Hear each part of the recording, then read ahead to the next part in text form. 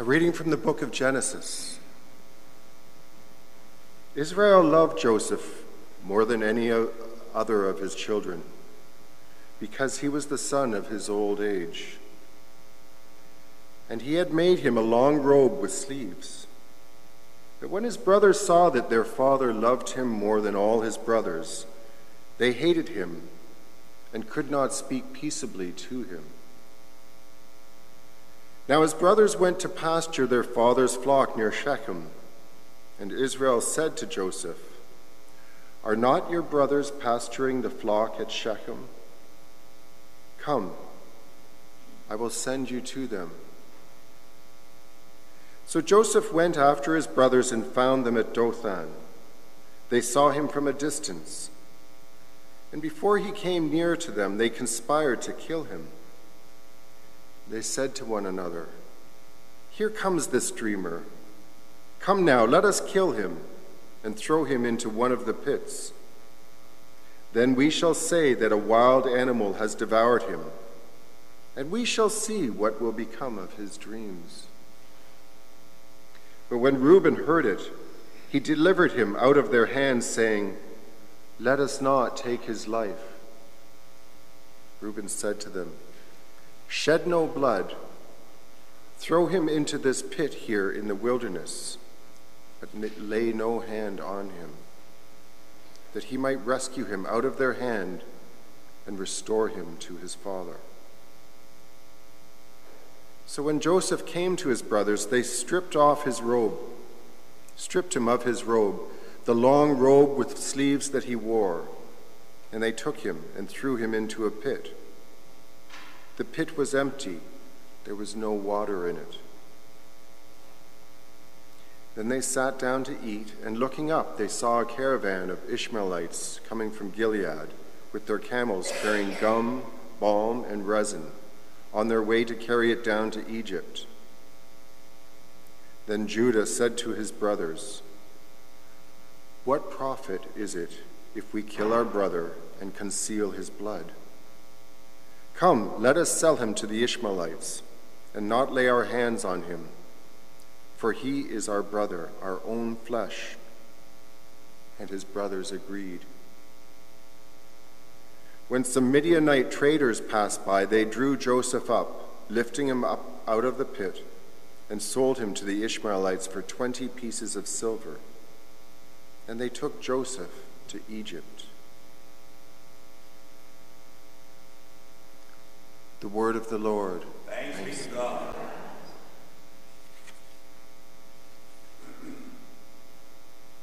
Remember the marvels the Lord has done. Remember the marvels the Lord has done. When God summoned famine against the land and broke every staff of bread, he had sent a man ahead of them, Joseph, who was sold as a slave. Remember the marvels the Lord has done. His feet were hurt with fetters, his neck was put in a collar of iron, until what he had said came to pass. The word of the Lord kept testing him. Remember the marvels the Lord has done. The king sent and released him. The ruler of the people set him free. He made him lord of his house and ruler of all his possessions.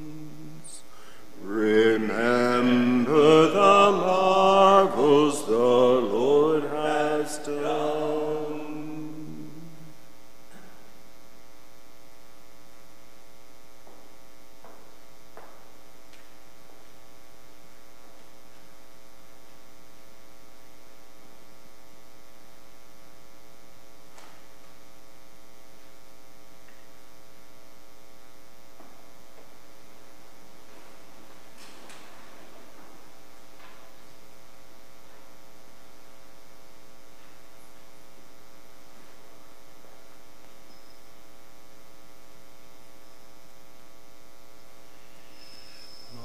Glory and praise to you, Lord Jesus Christ.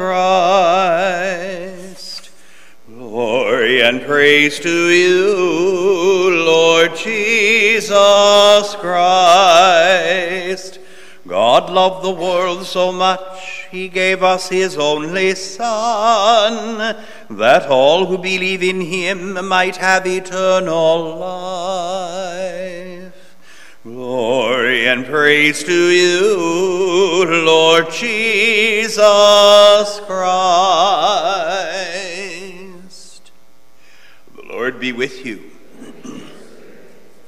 A reading from the Holy Gospel according to Matthew.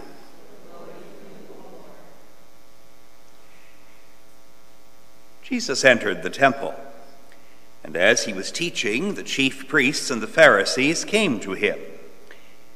Jesus said to them, "Listen to a parable. There was a landowner who planted a vineyard, put a fence around it, dug a wine press in it, and built a watchtower. Then he leased it to tenants and went to another country. When the harvest time had come, he sent his slaves to the tenants to collect his produce. But the tenants seized his slaves and beat one, killed another, stoned another. Again, he sent other slaves, more than the first, and they treated them in the same way. Finally, he sent his son to them, saying, 'They will respect my son.' But when the tenants saw the son, they said to themselves, 'The heir. Come, let us kill him and get his inheritance.' So they seized him, threw him out of the vineyard, and killed him. Now, when the owner of the vineyard comes, what will he do to those tenants?" The chief priests and the Pharisees said to Jesus, "He will put those wretches to a miserable death and lease the vineyard to other tenants who will give him the produce at the harvest time." Jesus said to them, "Have you never read in the scriptures, 'The stone that the builders rejected has become the cornerstone'? This was the Lord's doing, and it is amazing in our eyes. Therefore, I tell you, the kingdom of God will be taken away from you and given to a people that produces the fruits of the kingdom. The one who falls on this stone will be broken to pieces, and it will crush anyone on whom it falls." When the chief priests and the Pharisees heard his parables, they realized that he was speaking about them. They wanted to arrest him, but they feared the crowds because they regarded him as a prophet. Gospel of the Lord.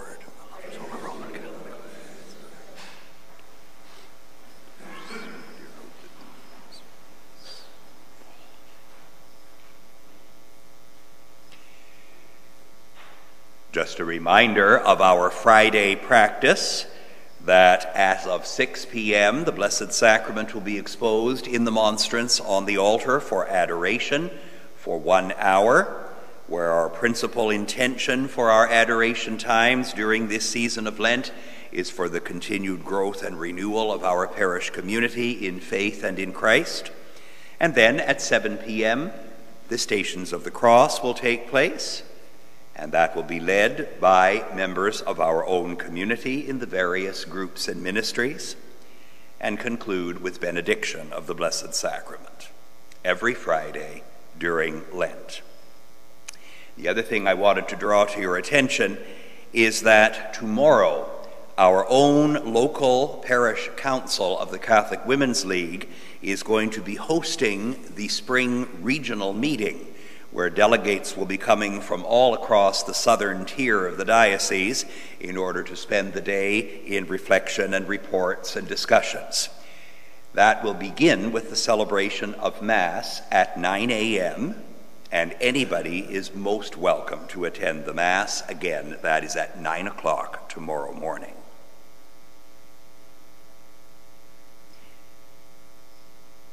Jesus tells one of his most pointed parables,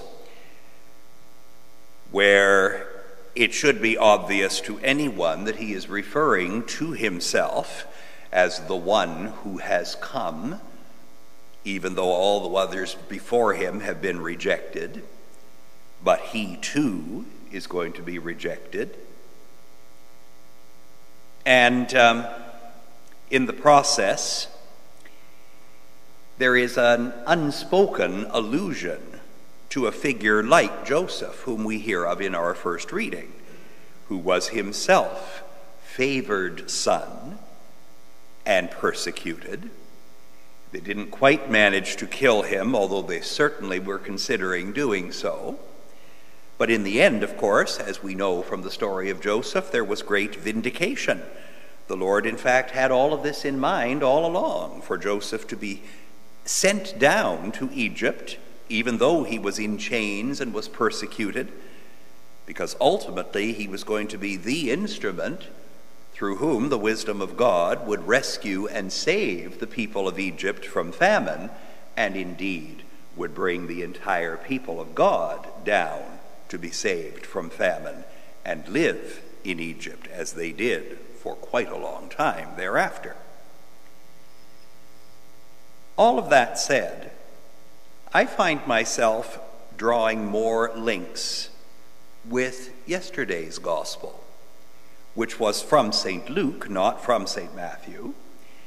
And as you will recall, that was the parable Jesus told about the rich man who ignored the beggar at his feet. And it was the beggar Lazarus who ends up in the bosom of Abraham, and the rich man loses his riches on which he had depended so totally. Why do I find myself drawing links between these two gospel passages? I think part of the reason is because once again we have a story where Jesus invokes violation, flagrant violation of the law by which the people were to live. Why exactly was there outrage among the Pharisees and the scribes and the chief priests as they heard the story that Jesus told? It wasn't simply because the son of the landowner was ultimately killed. That was only the climax of the story as far as they were concerned. They were already beginning to have their blood boil at the very notion that a landowner would lease his land out to tenants and that they would refuse to give the appropriate, dictated by the law, share of the tenancy to the landowner when reckoning time came. They didn't particularly care that the slaves were themselves beaten and killed. They simply were outraged that the law was being disobeyed. Just like the rich man was himself violating the law of God by feasting sumptuously every day with no concern whatsoever beyond the end of his own nose, or mouth, I guess. And so in the same way, Jesus is playing on his opponent's tenacious grasp on what the old law had to say in order to reveal in stark terms just how little they are even themselves attending to it. Much less yet are they allowing themselves to be broken open by God to a new revelation. Much less yet are they allowing themselves to be stretched to realize that God is doing more and more beautiful and wonderful things.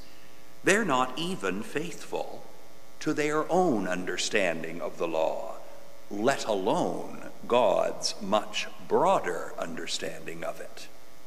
And that, of course, reveals the tremendous danger which all of us can fall into of having a life that becomes narrower and narrower and narrower. We think we're doing the right thing, because we've decided that we are, but in fact, if we were very honest, we would realize we aren't even following what we think is right, let alone what God thinks is right. We've actually reduced it right down to our own whims that are ever changing. And the evil one has been yearning to accomplish that. What did we hear on the first Sunday of Lent? In effect, what his temptations to Jesus amounted to was, don't think about God for the moment. Think about yourself. Think about your own needs. Think about your own desires. Think about proving yourself to yourself. Let it be all about you. Don't let it be all about God. We know that it must be all about God and his will, or we are sure to fail. So, Lord, save us from our inclination to go into ourselves in all of the most unhealthy ways. Help us to recognize that you have come on this earth, the one who has saved us and redeemed us by your blood, in order to bring us out of ourselves and therefore to the fullness of what we were meant to be, true sons and daughters of the Lord, who obey his will and live by his will here on this earth in order to rejoice and to celebrate in the rich glory of resurrection life. Bear in mind one other thing. Remember how that story of the rich man and so on ended. That Abraham shook his head and said, the 5 brothers you've left behind will not believe, even if someone comes back from the dead. Jesus was well aware that even his dying and rising would not turn hearts, not unless they were ready to be turned. And so, Lord, make our hearts open and ready to conversion to the glory that you have in mind, the glory that you have shown on the face of Christ Jesus, our risen Lord.